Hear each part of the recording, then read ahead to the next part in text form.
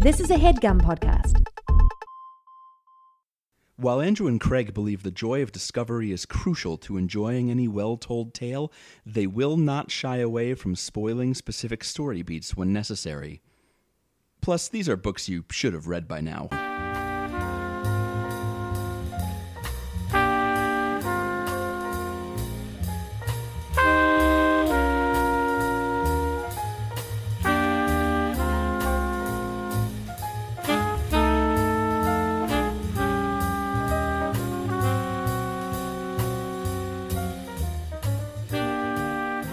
Hey everybody, welcome to Overdue. It's a podcast about the books you've been meaning to read. My name is Craig. My name's Andrew. And we gotta get into it today real fast.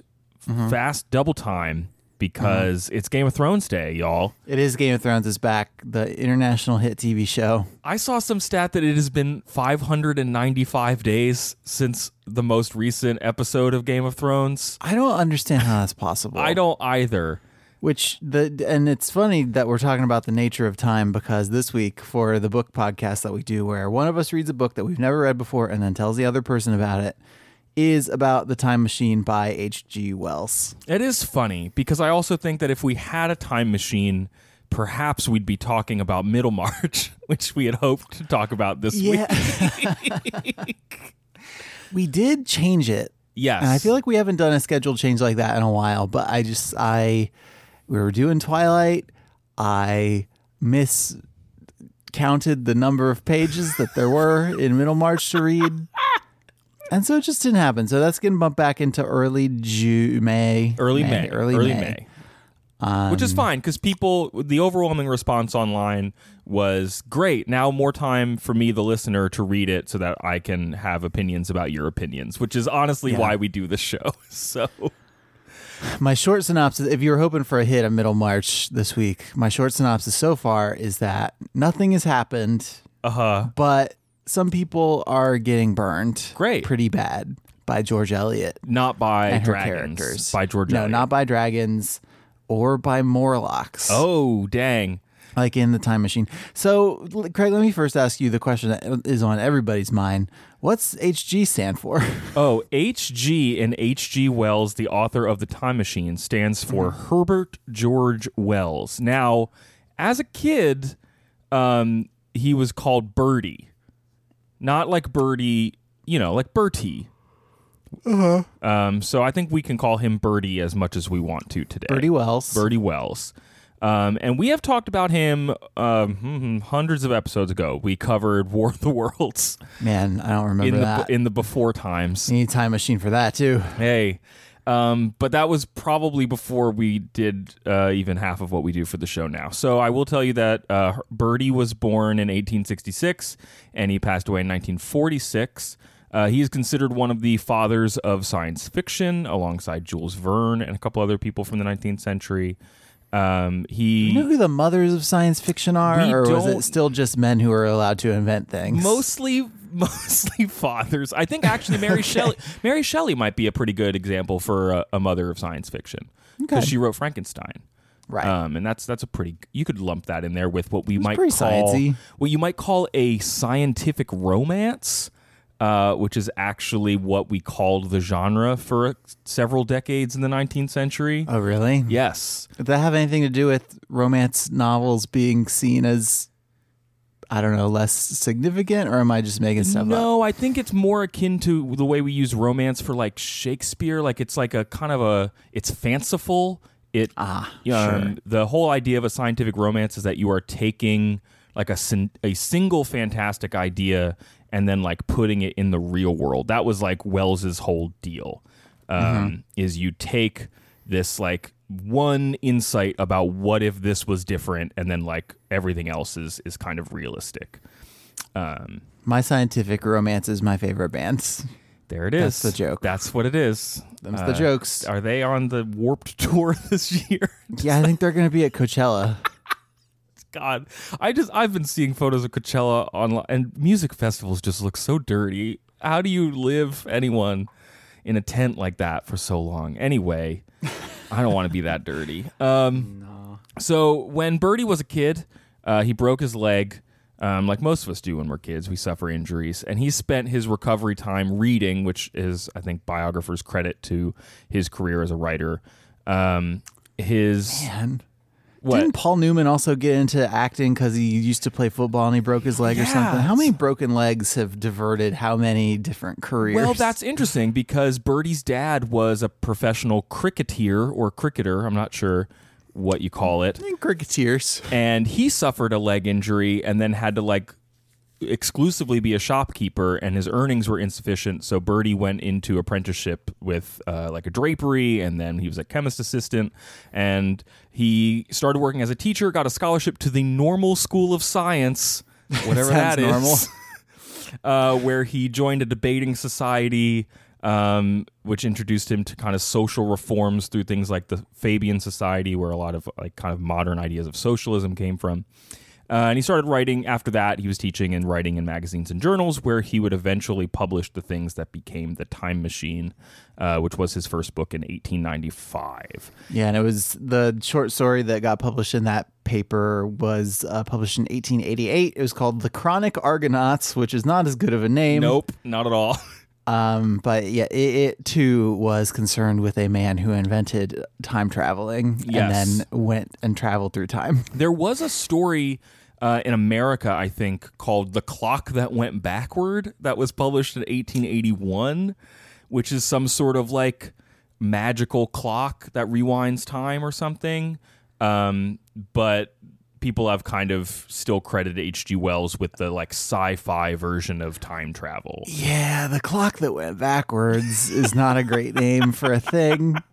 Because like time travel fiction has been around, but up until then it was mostly like people fall asleep for long periods of time, or they go like to Rip Van Winkle. Yeah, or I mean, there's stuff all the way back in like in the Mahabharata and Japanese folktales where people like go to other worlds like heaven or whatever, and then come back and like hundreds of years have passed. So we have Wells to thank for the idea of like you could build a machine and travel through time, which I think we'll learn. The actual phrase time machine to refer to a time traveling machine is like his from Wells. Okay.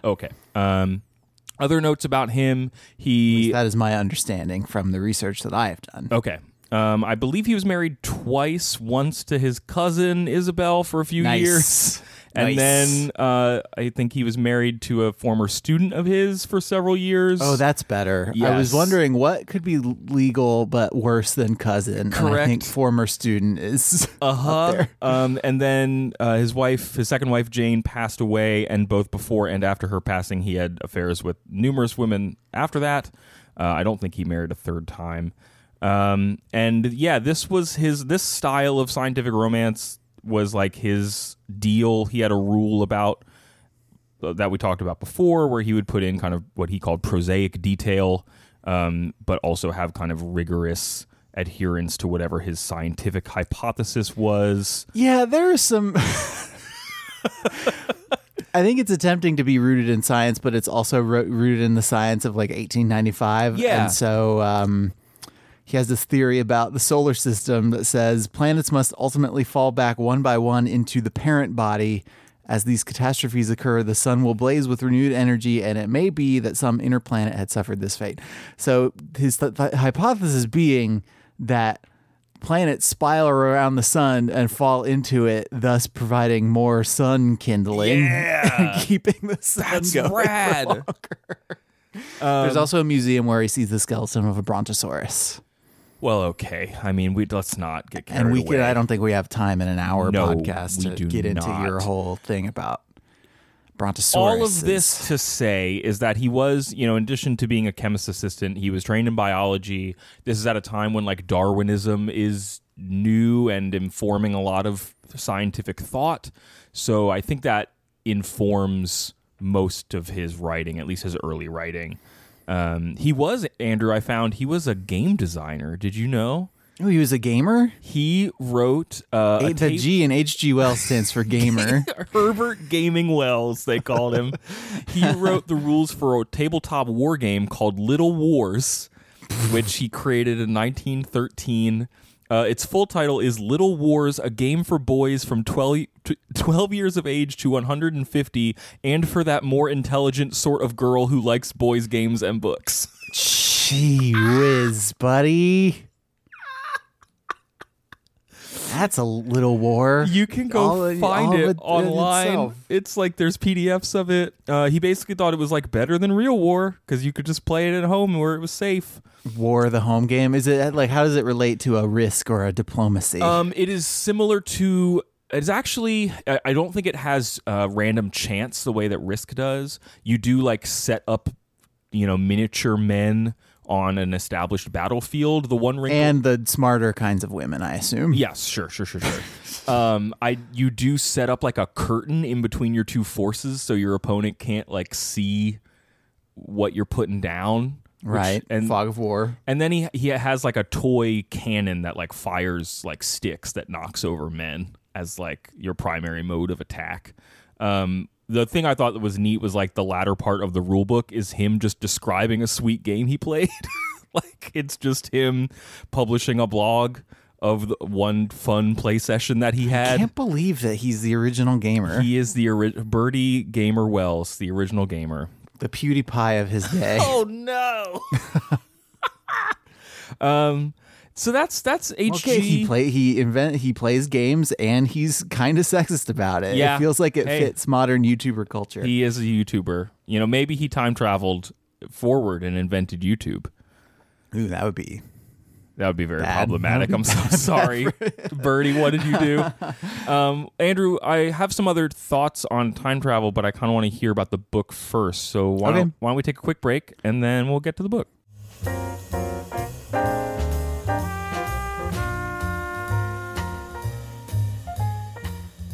Well, I can't believe it's been whole seconds. We traveled forward in time several seconds, and we're here to make websites and tell you how. Craig, how do I make a website? Well, here in the future, should check out our sponsor this week, Squarespace. They are here. They are a website that will help you make websites. You can turn your cool idea, whether it be like your time travel blog or your blog about sweet old games that are vaguely sexist, into a website. Or you can promote your like physical or online business or announce an upcoming event. We use Squarespace for our website, and I think both of us use Squarespace for our own wedding websites because we like the service so much. Why are they good? We married it. We did. We married it. We married Squarespace because it has beautiful templates created by world-class designers. They have powerful e-commerce functionality, which is important when you're selling all your wedding guests stuff. They have analytics that'll help you grow in real time, built-in search engine optimization, and 24/7 award-winning customer support. Dang. Yeah, they got all that for you. So if you are listening to this and you want to try out Squarespace, you need to go to squarespace.com/overdue for a free trial. And when you're ready to launch, use the offer code OVERDUE to save 10% off your first purchase of a website or domain. Squarespace. Think it, dream it, make it with Squarespace.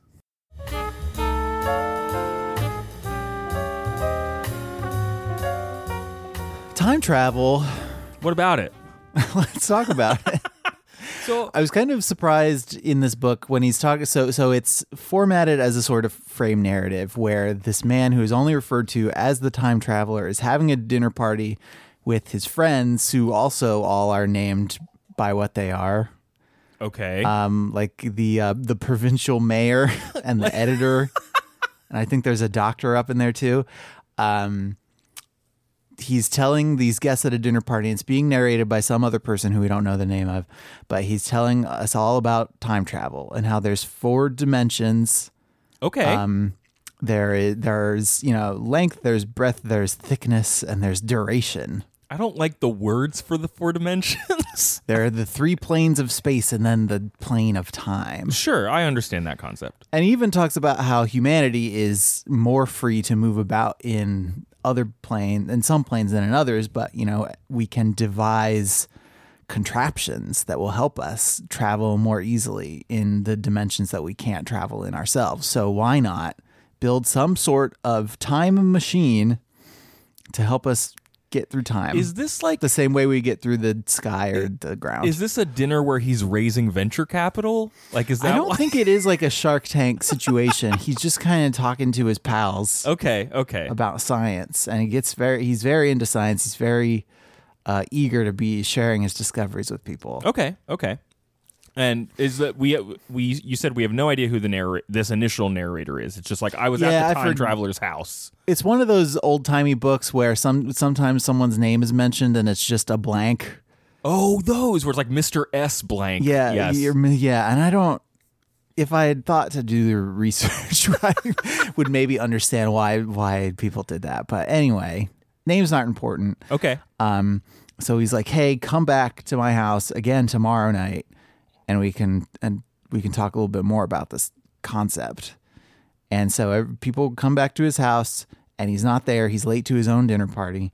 And then suddenly he comes in through the door from his lab, and he's all disheveled, and he's got like soot in his hair, and he looks haggard, like he's just seen too much.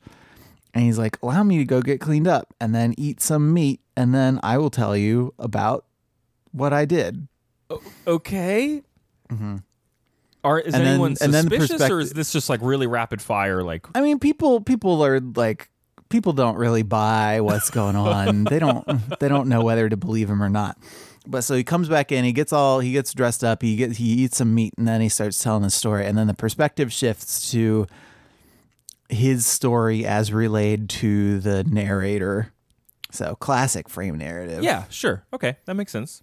You seem like you had a question. I just wanted to get the setup out of the way. No, that's great. I was going to ask just off the jump what exposure you have ever had to this story, because I remember in high school I saw the 2002 film that starred Guy Pearce as the time traveler. It had the guy from those 7-Up commercials. Is that Orlando Jones? I have no idea what you're talking about. The only 7-Up guy I ever need is Cool Spot. Okay. I don't know if Orlando Jones played Cool Spot. No, it was like the 7-Up Yours campaign or whatever it was, where it's like the guy I don't with the remember T-shirt. this. Man, we got to travel through time and teach you about 90s this 7-Up. advertising was so neat because it all rested on like calling the people who you're trying to sell your stuff to like a big dumb idiot. Buy our video games and they'll make your head explode, you dumb jerk. Yeah. Drink this soda and you'll turn into a giant. Yes. Being a kid was awesome in the 90s.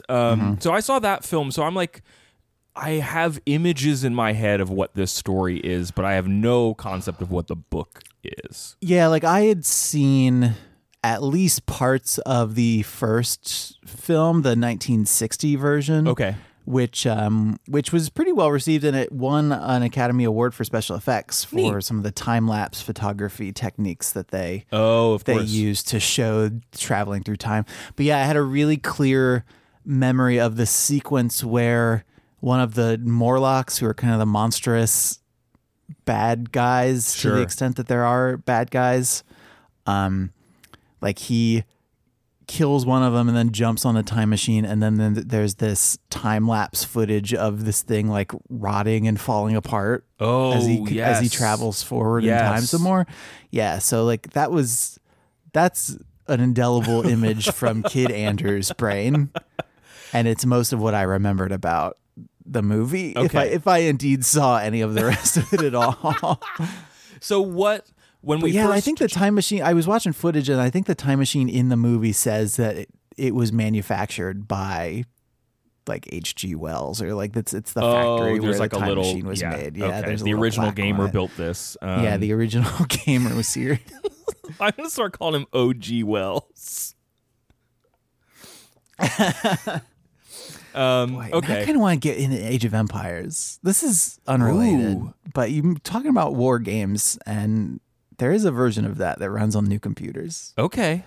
Just think about it. If any of our fans are running an Age of Empires clan or whatever, the second one, just let us know. Not the first one. Andrew, so what happens, like what does it jump to when it jumps to the time traveler's perspective? Like what does he start telling us about? I mean, you go right into the beginning of the adventure, which is him sitting in this contraption in his lab, and he moves forward slightly in time. Like he watches his his like cleaning person or his maid or whatever like walk through the room really fast, and then suddenly he sees that he has traveled forward 5 hours in time. He's like, oh, that's cool. And then he jams that handle into forward mode, and you get this whole passage that's just talking about what it looks like to be traveling through time. I'm afraid I cannot convey the peculiar sensations of time traveling. They are excessively unpleasant. There's a feeling exactly like that one has upon a switchback, of a helpless headlong motion. I felt the same horrible anticipation, too, of an imminent smash. As I put on pace, night followed day like the flapping of a black wing. The dim suggestion of the laboratory seemed presently to fall away from me, and I saw the sun hopping swiftly across the sky, leaping at every minute, and every minute marking a day. I suppose the laboratory had been destroyed and I had come into the open air. I had a dim impression of scaffolding, but I was already going too fast to be conscious of any moving things. The slowest snail that ever crawled dashed by too fast for me.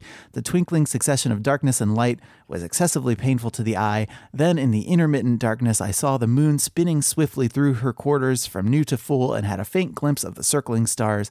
Presently, as I went on, still gaining velocity, the palpitation of night and day merged into one continuous grayness. The sky took on a wonderful deepness of blue, a splendid luminous color like that of early twilight. The jerking sun became a streak of fire, a brilliant arch in space. The moon, a fainter fluctuating band, and I could see nothing of the stars save now and then a brighter circle flickering in the blue. So it kind of puts you in the mind of time-lapse photography. Well, and it also, to me, reminds me a little bit of what I've read about Wells's work in general, especially the early sci-fi romance kind of stuff. That's like, it's about how in many ways man is very small in the face of larger natural forces. Like War of the Worlds is all about like, what if there was an outside invader that came and did this to us, in the way that, you know, colonialism and stuff. But I think some of this fiction is like, what if this thing happened and we were powerless to do anything about it? Like, does he have a goal in traveling through time, or just to see if he can do it? I mean, I think he has this theory that there's a fourth dimension of stuff and he wants to travel through it. I think the implications are pretty clear. Like, you could, in theory, in addition to finding out what does happen in the future, you could find out what did happen in the past. This book isn't really interested in any kind of like butterfly effect nonsense. Yes. And I think he makes that clear by only going forward in the future and not going backward into the past. Like, there are more implications if you go back into the past, because then there's the opportunity for you to come back into the future, and then everything's a little bit different in some nefarious way. Oh, Twilight Zone, Back to the Future. Yeah. Why don't, like, the thing when I was reading about time travel fiction, there's a lot, you know, almost every article I read about time travel fiction has a paragraph at the bottom that's like, what do you do about Hitler? And like, that is a trope of 20th century time travel.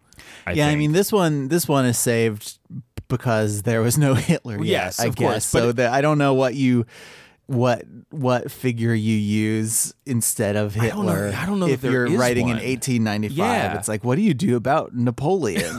Maybe, yeah.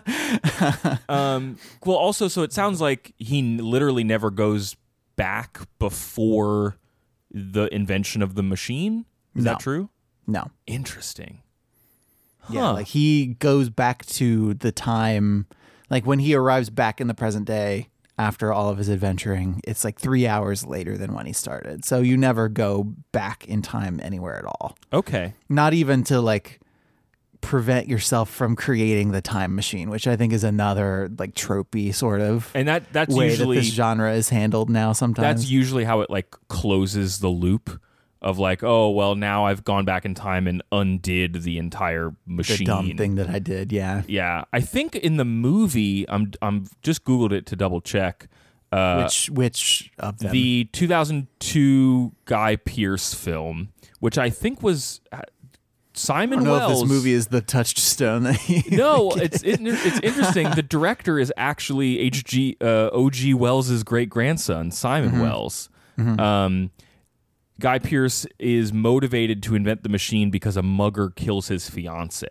Oh, wow. So there's like a Batman thing. Yeah, there's like a Batman. Man, Batman would be way interested if instead of I will become a wacko vigilante, I will invent time travel and save my parents. That's interesting. So, and I think in the film... that's what the new Joker movie is. That is what the new Joker movie is. I think in that film, it's one of those things where she's always supposed to die, so even though he goes back, like something else causes it to happen. Oh, sure. Yeah. But okay, so back to the book. that kind of time travel is what you get in like that Star Trek episode where that one woman needs to die or else America will never enter World War II and everyone will lose. City on the Edge of Forever, I think. Okay. Anyway. So he's traveling forward through time. Yeah, so he's traveling forward through time and he's picking up speed as he goes. And I found the year he chose to stop in really interesting because I have think about the last 2 millennia. Like what was happening in Zero? It was like Jesus, like the Roman Empire, like which Augustus. Emperor? Like was it Augustus? It would have been Augustus, I believe. Okay. Pretty sure it was No, it was. I think Tiberius, maybe. Anyway, I don't know. I haven't looked it up. Maybe you can look it up while I do this. I'm wondering what was going on. Okay, the Yellow Turban Rebellion in China wasn't until the 200 AD or CE, whatever nomenclature you're using. I don't know what was going on in year 0. I think it was It was Augustus because Jesus died when Tiberius was emperor. Okay, great. Glad we figured that out. Anyway, point being, it's a long time, right? Like 2,000 years is a long time. Think of all the stuff that we only got in the last 10 years, like iPhones. And better video games that H.G. Wells invented. He never could have imagined them, yeah. He never could have imagined the great games that we have today. So he stops in the year 802,701 AD. That's a long way away. Because, if you think about 2,000 years or even like multiple thousands of years, there is still kind of a continuity that you can trace. Yes. Like there is a continuity from like Roman times to now, and we're all still people and stuff is way different, but like the species hasn't changed all that much on like an evolutionary scale. Yes. So I think he's chosen to travel forward this far.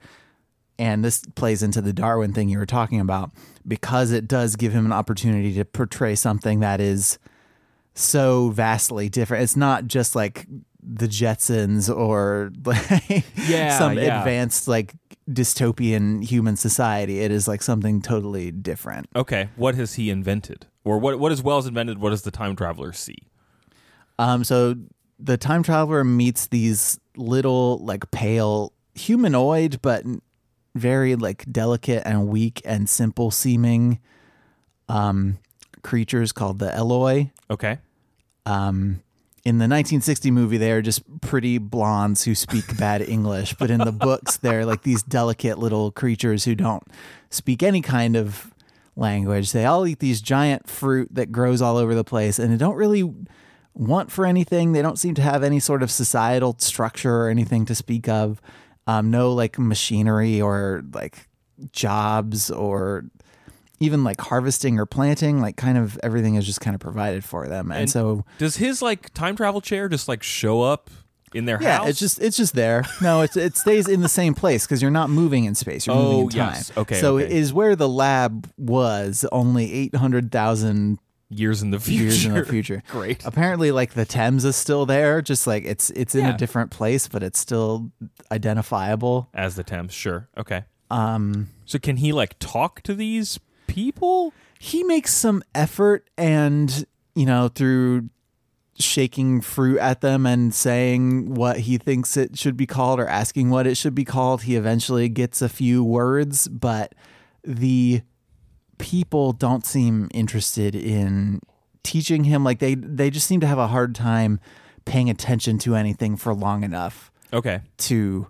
like teach him or even be that curious about him, even though he's clearly like a different kind of person or thing. Huh. And so he starts to hypothesize pretty quickly about how humanity got from where it was in his time to where it is now. Like he assumes, okay, these guys are descendants of humanity, but obviously like humanity solved every one of its problems, and in so doing, we kind of lost our edge and kind of devolved because we didn't have anything to worry about anymore. That's fascinating. Yeah, that's his hypothesis. So like, think about it. So this is pre-bomb, which I think informs a lot of like future sci-fi. It's like pre-atomic bomb. So in terms of like what humanity could do to itself is very different. It's also pre-World War I. So just like the horrors of humanity as we know them today are less prevalent. But also like he was an avowed socialist, or at least became one. And so it is interesting to me that he is like envisioned a society that wants for nothing, and yet everyone's kind of like boring and hanging around. Like you take capitalism away and everyone's just like, hey, let's eat this fruit, I guess. Or just like if you solve problems and get rid of need, well, necessity being the mother of invention and all, like why would you do anything else? Like if you have satisfied all of your basic needs and nobody's trying to take stuff from you, then why don't you all just chill out and hang and get a cool hang on for thousands and thousands of years? Is everyone just like playing hacky sack and listening to Jack Johnson in the future? They aren't doing those exact things, but that's the spirit, I think, of the of the society that he thinks he's seeing. It is not portrayed as being a like rundown or fallen society. It's just they're just there. They're just doing their thing. No, like there are some buildings that have decayed, but he puts that down to, you know, maybe because there are no problems, like maybe people are reproducing less because they're feeling less of a drive to like preserve the species or their own like personal bloodlines or whatever, and so maybe things are just gradually sort of declining. All right. But so what comes along to challenge that perception is all these little Eloi guys are scared. Oh, of what? Of the dark. Just like and nighttime? Of nighttime and of sleeping out in the dark and of sleeping alone. They all kind of sleep in big old heaps just together. Piles in their buildings. Of people? That's the way I visualize them based on the book. But yeah, they all sleep together. Okay. I mean, that's presumably what we did in like, you know, Cro-Magnon. Caveman times, yeah. Just a bunch of people in a cave just hanging out, lumped together.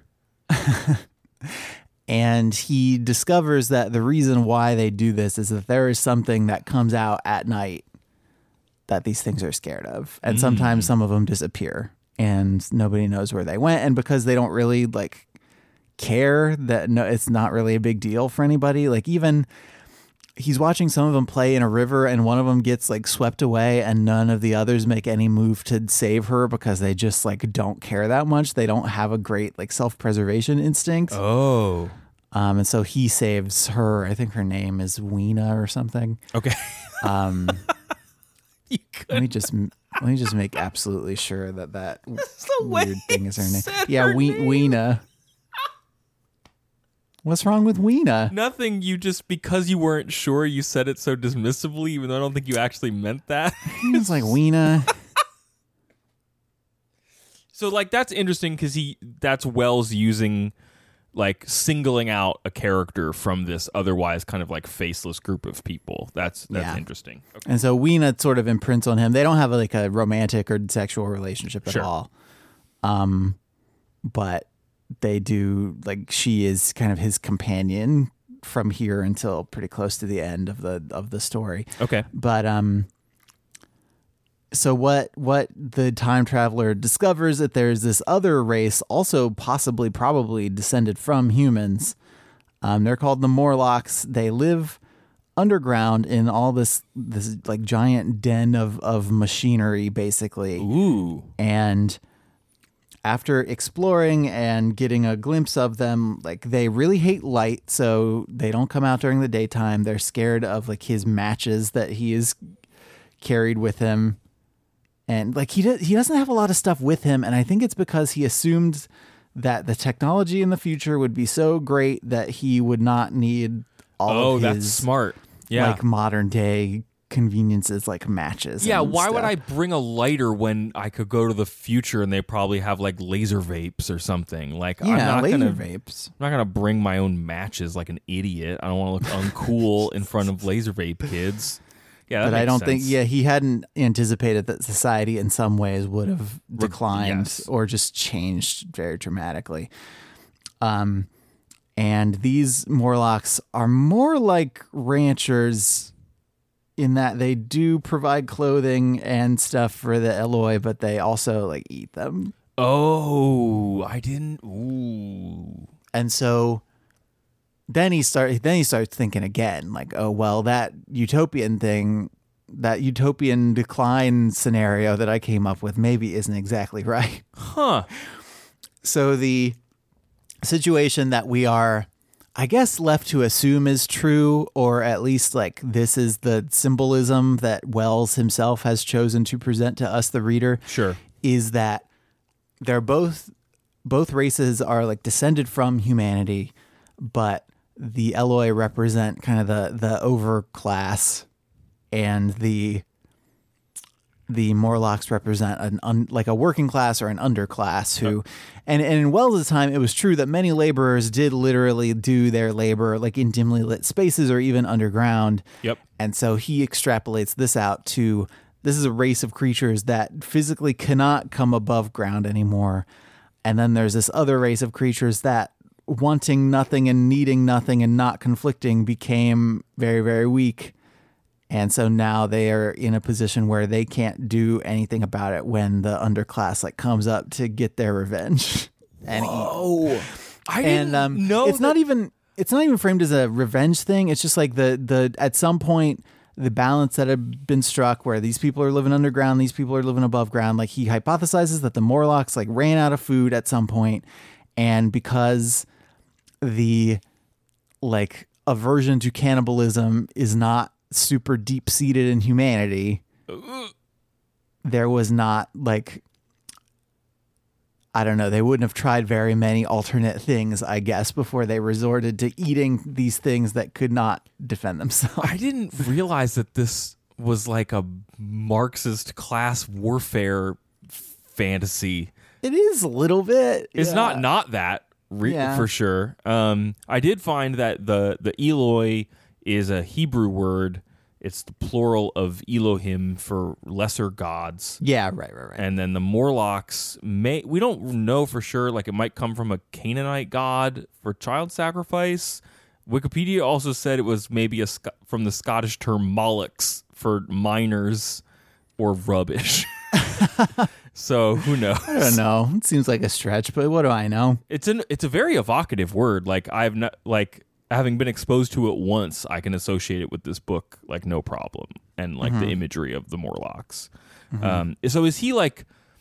Does the book position the time traveler to do anything about this, or is it very like anthropological, like he's learning and then he's just hoping to get out of the situation? So it's anthropological. His only interest though is so shortly after he gets there, his time machine has been taken and hidden somewhere, and it's like this vault underneath this big Sphinx statue that he decides is the most like logical place for whoever has hidden his time machine to have hidden his time machine. Okay. And so he's not like, oh, I'm going to fix this because what is there to fix? Like, what does one person do about a total societal shift like this? But his immediate goal is, well, I got to get back. Yeah, that makes sense. So he's taken the levers, he's like unscrewed the levers basically and put them in his pockets so nobody else can use the time machine. But it has been dragged off and hidden in like this vault, and so he's got to get into this vault. And so he and Weena, just giving you a minute for Weena again. I'm good. If you need it. I'm You're good. Okay. All right. So him and Weena go to this big, like broken down sort of, I guess it functions as a museum. I don't know what it would have been originally. There's a lot of like rusted out machinery there, but this big sort of dilapidated museum where he's looking around for materials. Like he finds more matches because he'd run out of them. He finds some like flammable, some camphor. What is that? It's just some like flammable old timey science chemical. I don't know. he breaks off a lever that he says, oh, this is a good enough mace to crack some skulls. This is a good weapon. Okay. And maybe I can also use it as a crowbar to pry open this thing and get back in my time machine. Man, the original gamer playing Skyrim over here, like stacking up his inventory. Yeah, he's just digging through wooden crates, like digging up apples and... but he does, he discovers once he's gotten far enough into this big building that, hey, it does lead underground, which is where the Morlocks are. Okay. And so you don't want to go back under there. No. So he leaves the museum with his new inventory. And the Weena is not very physically fit, like cannot go super far. And the Morlocks are sort of pursuing him, so he starts a fire to distract them, which like turns into a big forest fire. Great, good job. And Weena disappears in that, and the Morlocks sort of disappear in that. And he gets back to this big Sphinx thing, and he discovers like the doors of this building hanging wide open because the Morlocks are like, well, we're going to use his machine to lure him in there and then trap him, not understanding that the machine travels differently than that. And so he has a brief confrontation with the Morlocks where he almost gets killed or pulled off his machine, but he escapes. And he goes even further into the future, and he sees, like, he goes millions and millions of years into the future. I feel like it's like 30 million years or something like that. Basically, like it's a long, long time. Dropping a brick on the gas pedal and just like hoping for the best. Yeah, it's a combination, like getting away from things and also like what's the logical end of things, or like, his scientific curiosity is taking control of him again. So like instead of hitting the lever to go back, he decides to go further forward. There's apparently like a deleted passage that exists elsewhere about like him going forward long enough to find this other like sub race, kangaroo people or something. Yeah, weird kangaroo people with little human hands. But that got cut from this story. So he just goes millions and millions of years into the future. He witnesses sort of the last life on Earth dying, and like the sun keeps getting bigger and bigger, and he's basically getting to the end of everything on Earth. Huh. Like just watching the sun die or whatever. Yeah, and he sits there and he hangs out and is really cold and is having trouble breathing, and then he mashes back on the time machine and comes back so he can tell everyone his story. The book ends with the narrator, like the original narrator, coming back to talk to the time traveler again the next day, and the time traveler is like, "Okay, I'm gonna go for a quick jaunt in the time machine. I'll talk to you in a little bit." And he never comes back. It's been 3 years and he never came back. Oh gosh, where do you think he went? I don't. The book sort of speculates that maybe he went forward to a recognizable time, but like good, where he could like hang out and be happy for the rest of forever. Like to the part where humanity had solved all of its problems, but before it lost its edge, I guess. I don't know, but maybe also his machine just broke and he got dead. Yeah, it seems like that is a real fear. That like this one machine could just have a gear shift problem, and then he is stuck in a crappy century sometime hence. Yeah, the end of the 1960 movie, I kind of like this, is that they can't say if the time traveler will come back, but he has all the time in the world.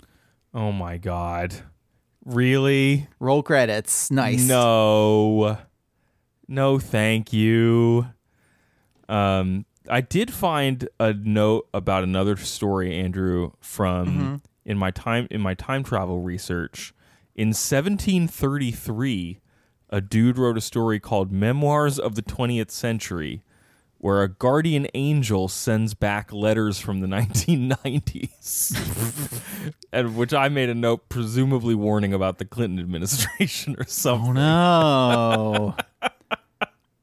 But it is interesting. So wow, political. Is there anything in the book about him, like, he's not like warning the narrator. He's not like imparting lessons, right? He's just like, here's my story. Yeah, it's like he's making that broader point about the working class versus the upper class, but he's not like, the book doesn't end with like and the moral of the story is don't dabble in God's domain or whatever. Like there is nothing direct like that. Well, and there's nothing about, which you and I were talking earlier about, like time travel fiction having the like, well, we've got to destroy this technology because it's like too messed up, which is kind of like a Faustian bargain.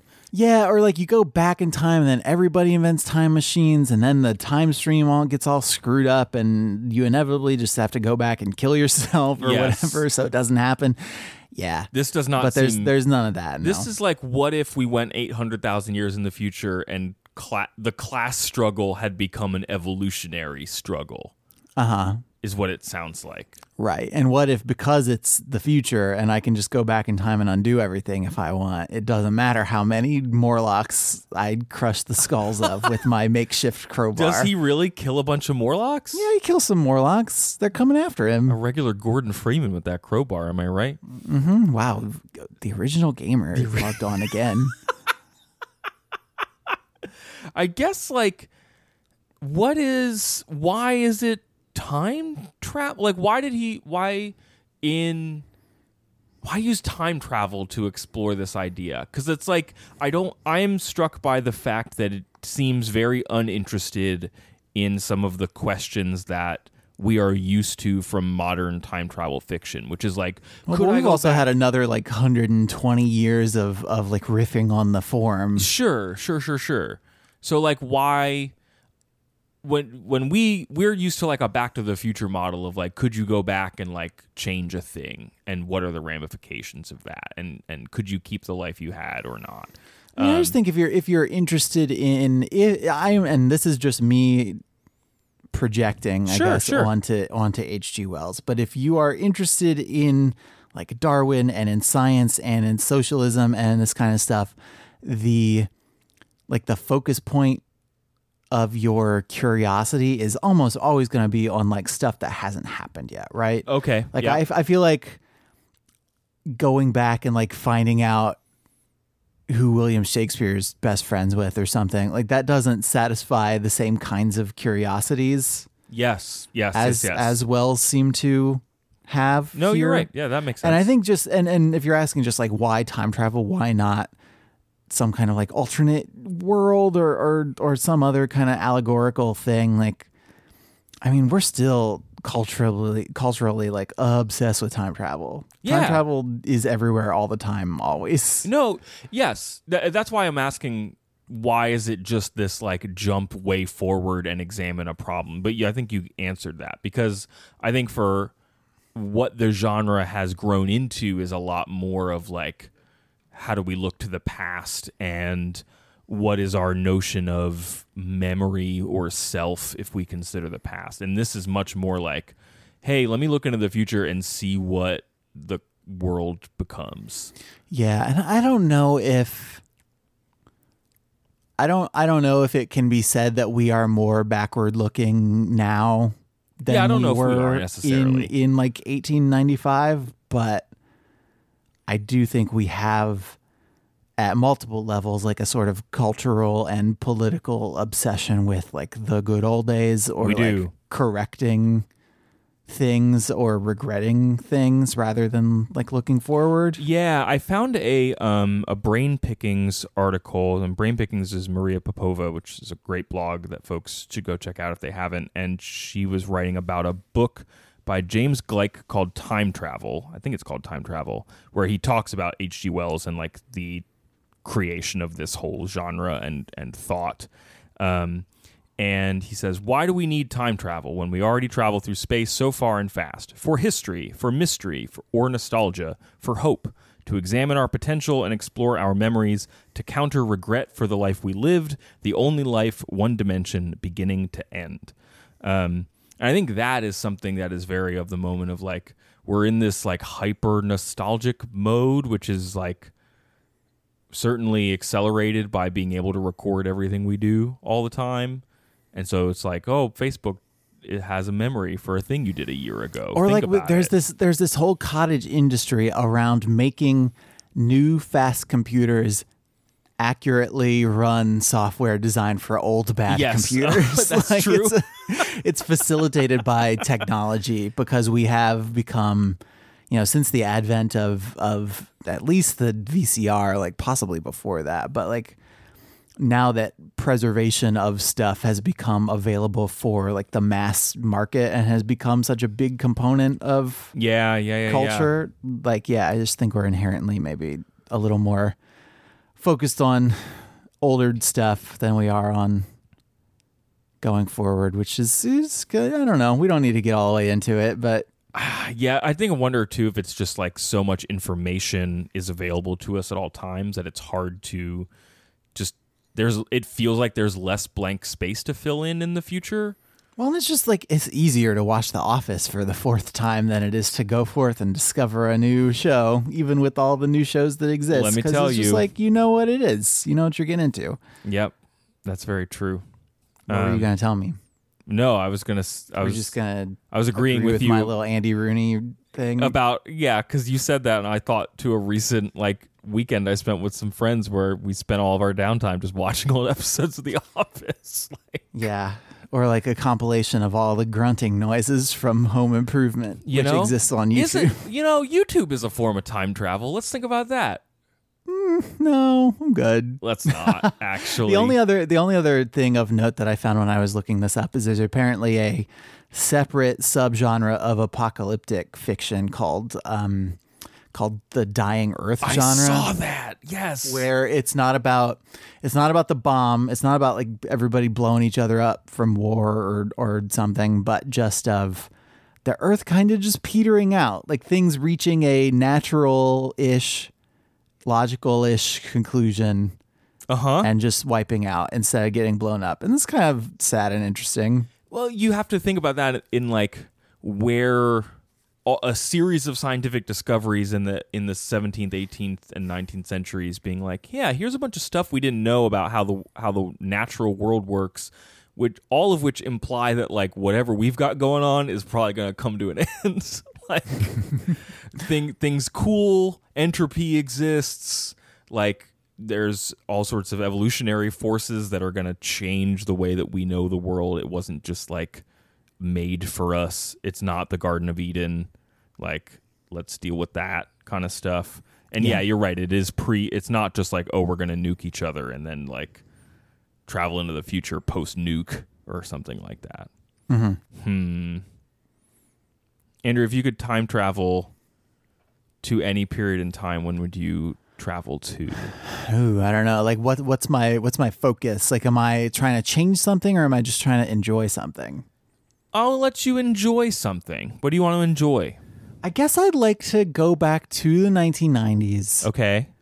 And what I kind of want to figure out is, are what I perceive in my mind to be the good old days actually good old days, or does everybody as they turn 30-something just innately sort of become inundated with dread about the state of world affairs? Yeah. Ooh, that's good. Was everyone having a good time in the 90s or the go-go 80s? Let's find out. Ooh, the go-go 80s. I would want to go back and see if Shakespeare was maybe actually a bad actor. I think maybe he wasn't great at acting. Do you think that's why he wrote plays? Those who can't write, I guess? Yeah, I read somewhere that maybe he played Hamlet's ghost, the ghost Hamlet dad once. Mm-hmm. But I don't think he ever played leads and stuff. So I would like to go back and heckle Shakespeare. I kind of feel like Shakespeare, he would have to have almost an Alfred Hitchcock or a Stan Lee sort of thing where he just briefly appears in all of his plays, but he never stars. I want to know plays. what roles Shakespeare played. That's why I want to go back in time. Okay. All right. will probably take back some modern accoutrement to make sure that my trip is not terrible. Right. Soap, baby carrots, Yeah, those are the two things that you just can't live without. I just don't want to eat dirty ground carrots in the past. I just don't want, who can eat a whole carrot? One of these big carrots. Ugh. There's dirt all over it and stuff. So much carrot. Anyway, Andrew, thanks for sharing this book with me. You're welcome. And I look forward to hearing your thoughts on Middlemarch when you're ready to share them. Yeah, we're going to travel forward in time at the normal rate. And by the time we get there, I will have finished Middlemarch. Okay. If folks enjoy the episode, you can write us an email about it at overduepod@gmail.com. You can also let us know about your time travel adventures on social media at twitter.com/overduepod or facebook.com/overduepod. It feels like many, many years since we talked about Twilight, but a lot of people, even in the past 7 days, have reached out to tell us about the episode, including Tyler Page, Marie, Ellen, Stephanie, Melissa, Ingrid, Holly, Trina, Hillary, Amy, Ronnie, Tom, Jake, Aaron, and many more. Thanks, y'all. Andrew, if folks want to know more about the show, where should they go? They should go to overduepodcast.com, where we got links to Apple Podcasts and Google Play and our RSS feed. You can subscribe to the show with any of those feeds and rate and review us. Let us know what you think. We've got a Patreon page at patreon.com/overduepod. Please give us a little bit of money to help us pay for hosting and for books. What else? Got a new listener page up there on overduepodcast.com. Also, episodes that we are particularly enamored of. That's it. Go listen. And I think that's everything. Craig, what are you reading next week if all goes according to plan? If I don't get hurtled hundreds of thousands of years into the future, I will be here to talk about The Lies of Locke Lamora by Scott Lynch. And then after that, we're going to be celebrating Children's Book Week with some fun books. I just got mine in the mail. Fungus the Boogeyman. Oh boy. I think you're going to be talking about Dragons Love Dragons Tacos. Love Tacos, which I did not know about dragons. I'm excited to find out more. Yeah, me too. All right, everybody. Thanks for listening to our thing. We'll talk to you next week. Until then, try to be happy.